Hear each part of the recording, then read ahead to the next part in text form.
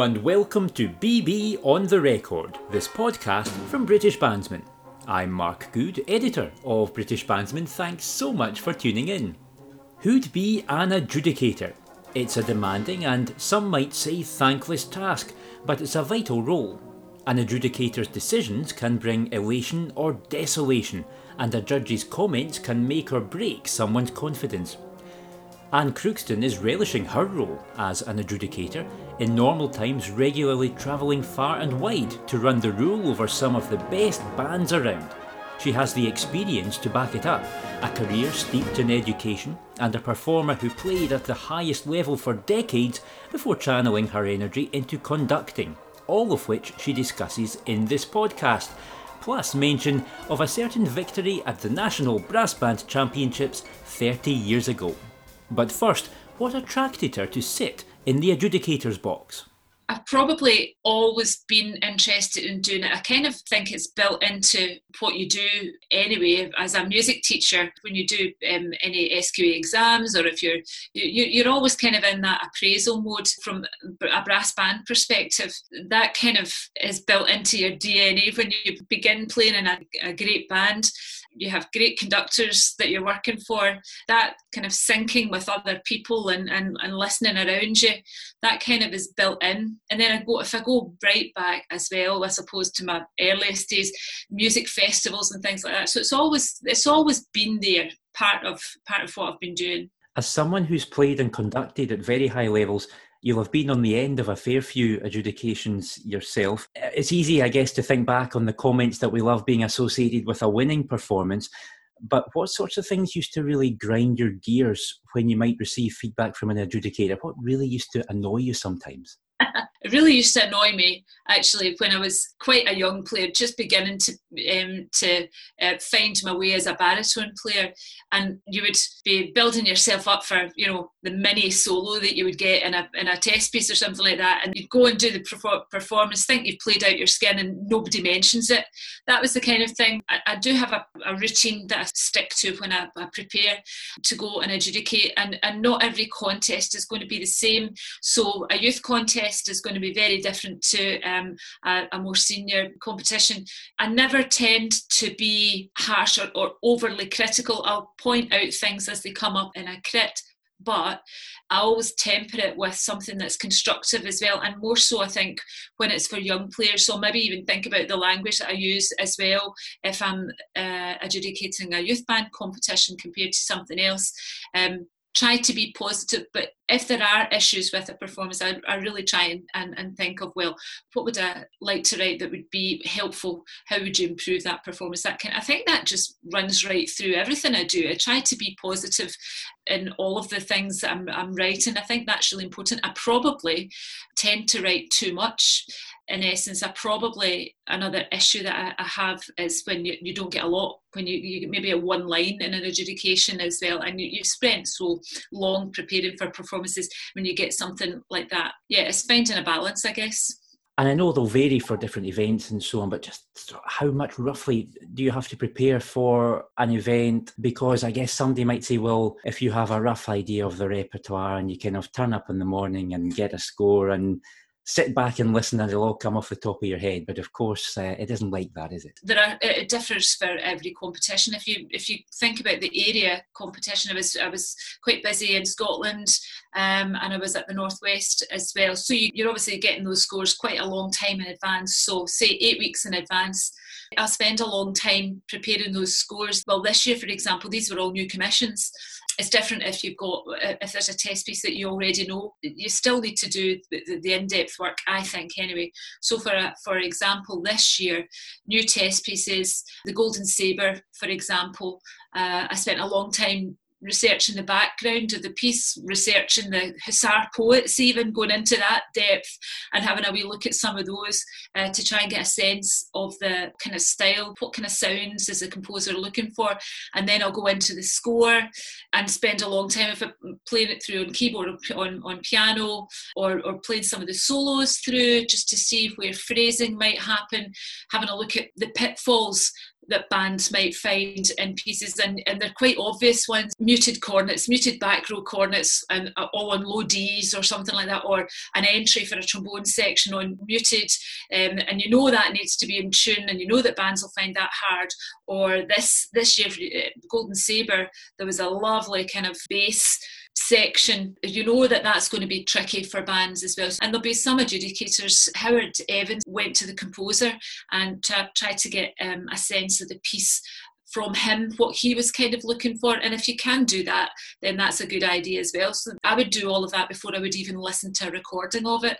I would rather make my own mind up about the piece and the sounds that are there and the pitfalls than hear a performance of it and then just get carried in that direction. The Golden Sabres are a good example because there are a lot of subtle tempo changes in that. And if you went to the recording, a lot of the tempos were quite up on what was on the score, and a lot of bands did that, but maybe didn't, maintain the kind of ideas that the composer was looking for. So it's things like that. I would do all of that before I would listen to a recording, and that's for new pieces. For pieces that you would be familiar with, I guess, it's a different kind of head you've got on looking at a piece as an adjudicator than as a conductor, because I'm not looking as a conductor. I would be looking at how I could put my stamp on a piece. When you're adjudicating, you're not looking to kind of put your style into it. You're not looking for particular styles, because it's music at the end of the day, and if people are communicating,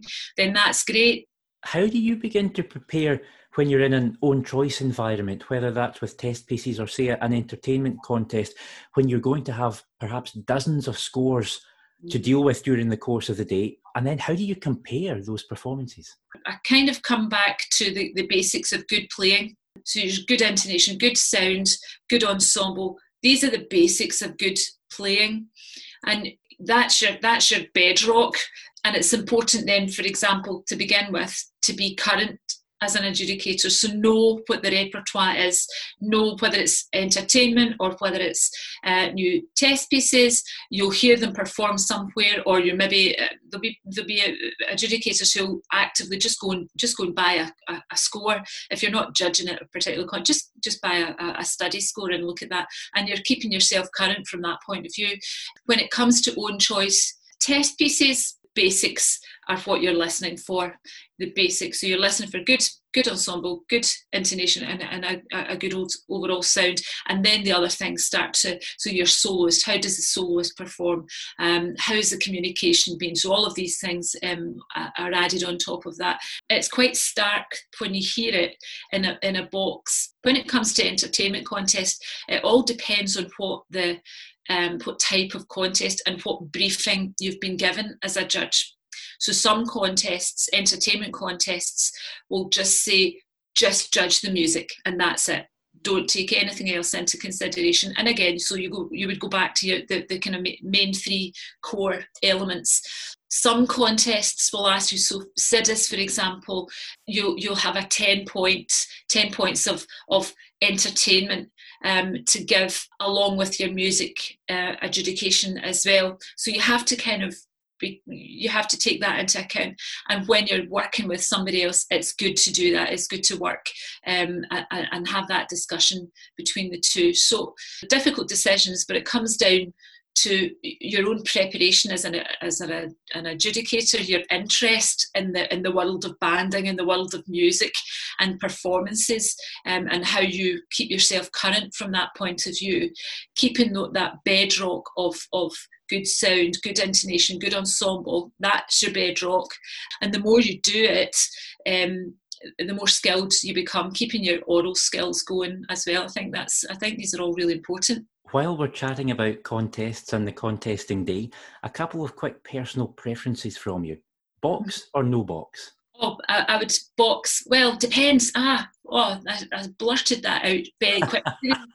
Oh my goodness. Okay, box for sure in a test piece contest. Absolutely, no question, because you'd be amazed at how focused you become. If it's a set test piece for the whole contest, it's boom, you're in business right from the beginning, and there's no distractions. In a box for a test piece. Sometimes, obviously, for an entertainment contest, out of a box is okay. And another one on that front. Blank canvas on which to provide your comments or marking against strict criteria? Blank canvas, no problem with that as well. I think you don't want to kind of be caught ticking boxes as you go along. I think quite often that can restrict you in many ways to what you, if you have set comments, then you're a bit restricted because you're hearing more than you've got. Judges are more skilled listeners than a tick box gives them credit for. And I think if you've got your blank canvas and you've got your core principles, I keep going back to if you've got your core principles and you're hearing everything else is adding to that performance, you don't need boxes to tick. You've got your own skill as an adjudicator, your own listening skills, your own integrity as a musician. You don't need scaffolding like that to help you out. You really just need a blank canvas and fall back on your core principles as a good musician. You're now in the position of lecturing and giving advice to others about adjudication. How are you feeling overall with the standards of adjudication as you see it when you're around in the banding scene? I like how the Association of Brass Band Adjudicators have their mentoring scheme and mentoring system set up. I think that's really helpful, and I think as a scaffold, as a help for young adjudicators coming through, for the youth, I think that's absolutely wonderful. I really do. I think, and I would commend it to anyone as well. That's not to say that you can't still learn and you can't still make improvements. I think that's what we're about. Like keeping your skills current and keeping your listening current. Really uplifted by the standards of judges that I've worked with. It's fabulous. It might be fair to assume, Anne, that one of your favourite adjudications came 30 years ago this year, when as a member of what was then the CWS Glasgow Band, you won the national title at the Royal Albert Hall on English Heritage. How do you look back on that day? Oh my goodness. It was just magical. It was one of those performances where you can remember, boy, this is going really well. And things happened.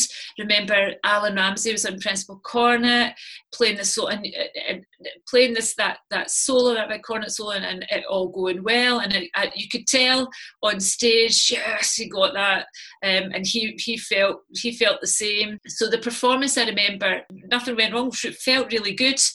And then we kind of didn't really think anything of it until the next thing that was very clear was sitting in the hall waiting for the adjudication.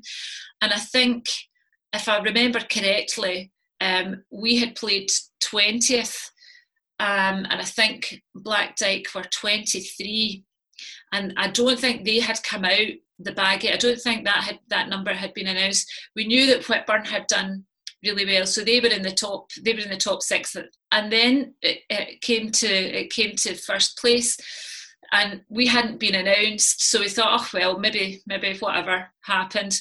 And when they said band 20, we were waiting for them to say 3, and they didn't, and it was us, and it was, oh my heavens, it was just unbelievable. And I think it's that feeling at that precise moment when it was band 20 and it was us, that'll live with me forever. Just how good was the band at that time? You mentioned Alan Ramsey was sitting on principal cornet. Was there a lot of confidence even heading into the contest? I think so. Yeah, the band was a good band. The band was a really good band. I've heard a few of the performances. Some of the guys have been putting some performances up on Facebook of things, concerts that, gosh, I can't even remember that we did at the time.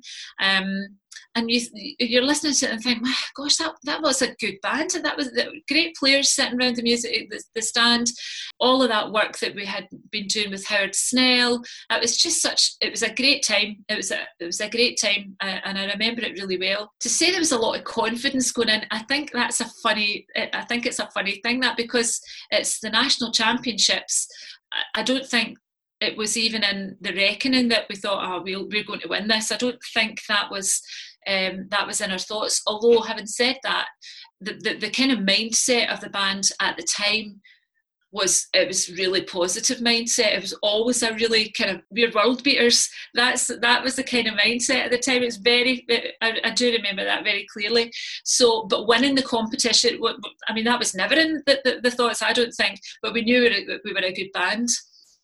Along with Cooperation, or CWS Glasgow as it was, much of your playing career saw you perform with Whitburn Band. So we've chatted about the national title with the Co in 1990. What are some of your other performing highlights, whether on the contest stage or a particular engagement in which you took part, that you look back on fondly? A lot of them will be early. I remember European Championships with Whitburn and with the Co. The first that I remember, well, the first one that I do remember, and it'll always stay with me, is in Bergen. And at that time, we all had kilts as well, so that was fantastic, playing in the Greek Hall, and we had kilts, and we were throwing heather out to the audience, and we just went for it. So that I remember really well. That was great. A great experience all round. And other European Championships then after that we performed in was always a great occasion. I do remember in Whitburn playing, it was Birmingham. Tallis Variations was the set work. And you just remember great performances by great players. Chris Bradley, there was a great Flugel Solo, and that just amazing. We played last in the first half of the contest, and that's when the European Championships were on the same day. So we last in the first half, first in the second half, and we had a great Tallis Variations. That was wonderful. And other things that I remember, an epic symphony performance with Major Parks. And that was not long after I had moved to Whitburn, the Edinburgh Festival contest, which is no more. But on the Friday, the night before the contest, we didn't play quite so well on the Saturday. But on the Friday, on the night before, we had a final run through with a major. And it's one of my abiding memories of playing Epic Symphony with a major, and it was magical. So it wasn't in a contest; it was in the band room, but it was a memory that will never leave me. And there have been others, since then, obviously, but these are kind of big things that stand out. During those years performing at such a high level, there will have been quite a few conductors standing in front of you. Now, I think you've touched on one already, but who really inspired you? I have to go back to the very beginning, I guess. And there have been, as you say, there have been many great memories of Philip working with Whitburn. Philip McCann. Yes, and all the work that he put into the band and the passion that he had for working with the band. I mentioned Major Parks. I only got a short time with the Major because I had just joined Whitburn, and he was really coming to the end of his time there. But the majority of my early years and the inspiration, the kind of light, and it's quite a cliche to say a light bulb moment, but as a player, as a baritone player, coming from New Mains Band and moving into the CWS band, and then getting to work with Howard Snell, was just awesome. I remember maybe not really fully realising how to play proper and the full scope of what you can do as a brass player, and he switched that light on, and then the work that he did with the band in that time, it was just, he was my inspiration. He was. I go right back to that time, and just I can still hear his voice. Whenever we maybe take an arrangement out or that he's done, or a test piece, Daphnis and Chloe. I remember working on Daphnis and Chloe with Whitburn, and I do remember when Daphnis and Chloe, when he had done, and I remember that the handwritten score that he used to do, and I remember his voice when he's talking about certain things. That's got to be it for me, definitely. Well, now we arrive at your piece of the podcast. Mm-hmm. You've had two pieces which you've been struggling to separate, and tell me why they both really stick out for you. Well, one of them that I've already spoken about is the Epic Symphony, because all of the years that Whitburn had been working with the Major, and great music anyway, and then when you couple it with the Major standing in front of the band in full flow, still at the height is power, and that communication. That piece actually, and that moment was fabulous. When I go back to the person who inspired me the most would be Howard Snell, and the piece, because Year of the Dragon at the time was this phenomenal piece, really difficult test piece. You had to work your socks off to play it all. And I do remember we probably didn't ever quite reach the heights that Ikanger reached playing it. But it was amazing trying to get there. It was fantastic trying to overcome all the technical hurdles in it. And again, it's another piece that I remember I remember Howard's voice. I've taken the piece out with various bands over the years, and there are still things, and the way he wanted us to play certain parts of it, they stick out in my memory. I still hear his voice when he was doing it. So I think, Mark, on balance, I'm going to come down on the side of Year of the Dragon. You've talked yourself into this now, haven't you? So Year of the Dragon it is. That's the one.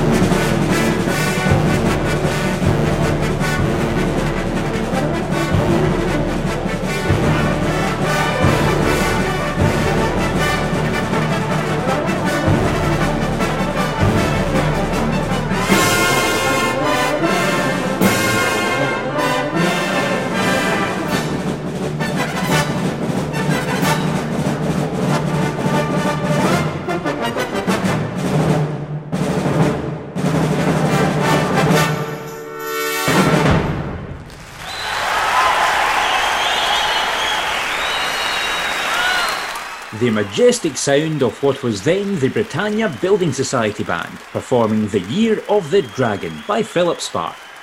That formed part of the band's winning performance from the European Brass Bands Championships in Cardiff in 1992, when it was conducted by Howard Snell. And it was today's piece of the podcast, courtesy of my guest, Anne Crookston.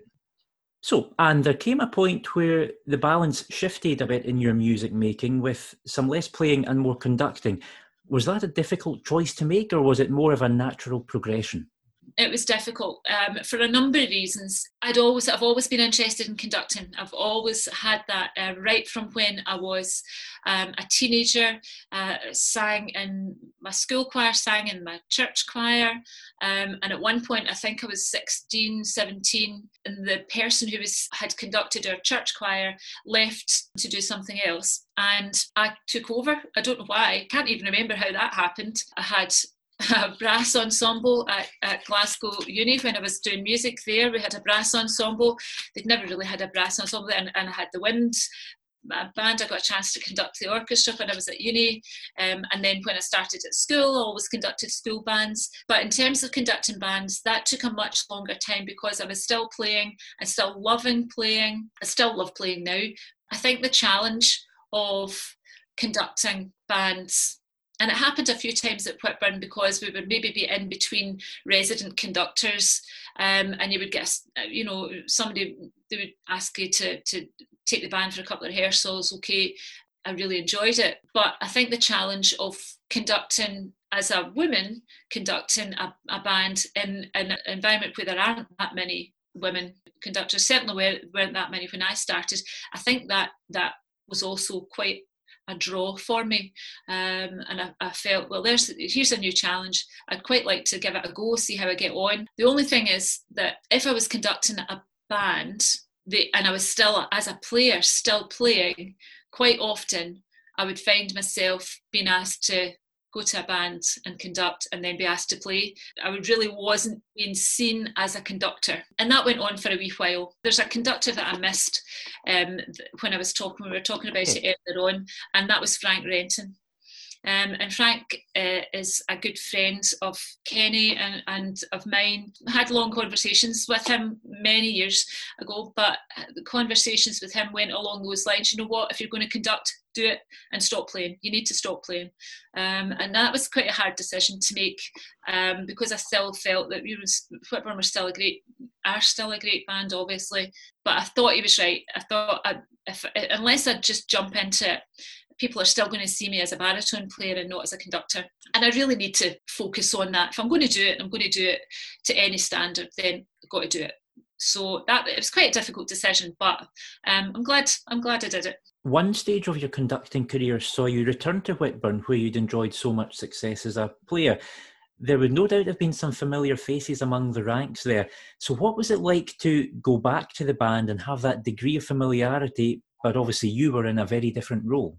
That's difficult. It's difficult, and that it's difficult conducting at that level anyway. You hope that people will have respect for you and your capabilities as a musician, and trust that what you're trying to do is for the good of the band. So the first rule of thumb when you're going in, in that position, and I was going in as resident conductor, I guess, for want of a better description. What I would be going in to do would be to prepare the band for whoever it was to come in and conduct the band. So my role was very clear from that point of view. Make sure that the band is in a fit state for whoever it was, if it was Nick or Florent Didi or any of those conductors. Make sure that the band was fit. I trusted that the band would realise that that's what I wanted to do. If I was conducting the band at a contest, myself, same thing applies, but I'm putting my own spin on it as well. And that's when you get a chance to be more expressive as a musician, more expressive as a conductor.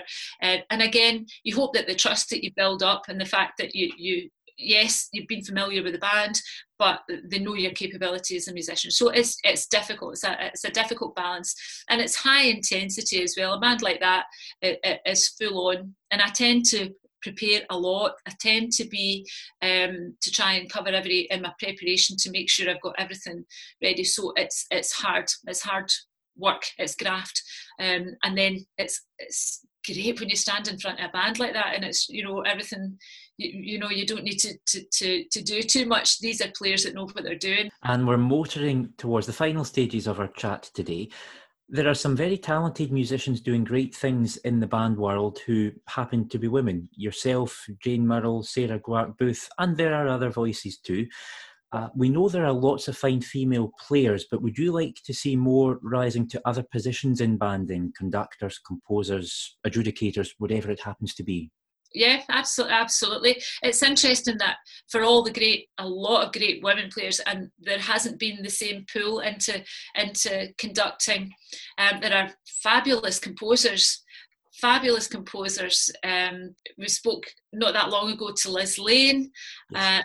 She's great, and the thought processes and how she thinks about music, fantastic, and more, as you say, as well. Yeah, obviously I would love to see more of that, and hopefully the Marika and Shona and all of the guys that are doing some great work with adjudicating and conducting, that's going to set a good example for women. It's hard, it's difficult, and there still are a lot of barriers out there to overcome. There's no doubt about that, but you can only keep trying. So there's no doubt that there's great talent out there, but yes, I would love to see more. And just finally, Anne, we're in the midst of this bizarre lockdown period as it continues. The banding world taking a bit of a break as far as normal rehearsals and engagements are concerned, though there are some great initiatives happening in the meantime. How do you hope to see things panning out when the wheels are gradually set in motion to resume normal activities? That's an interesting question. I think it's a a difficulty that everybody faces, and it's almost like trying to grapple with fog, because you don't know what you don't know. Now that there's different advice being given out by respective governments, bands are now thinking, well, maybe it's time to get back together again. I still think it's slow and steady. I think we're a lot more cautious here, and I think that bands and brass bands in particular are going to have to take things very slowly. I did hear that in the orchestral world the strings are spaced out quite a bit. Brass are individually screened off, so there is an issue with that. Maybe it would be small ensembles that would get together first, or small sectional work, or you maybe start with quartets or moving to 10-piece before you would get to full band rehearsals. Whatever the solution is, it would be longer than we maybe think.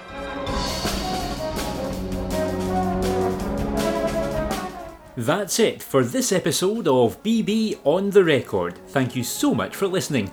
Remember, you can enjoy a digital subscription to British Bandsman. It costs just £42.99 for 1 year. Go to britishbandsman.com and click on subscribe. Keep an eye out for British Bandsman on Facebook and Twitter. That's a great way of keeping in touch with all the latest updates. Join me next time on BB on the Record. Bye for now.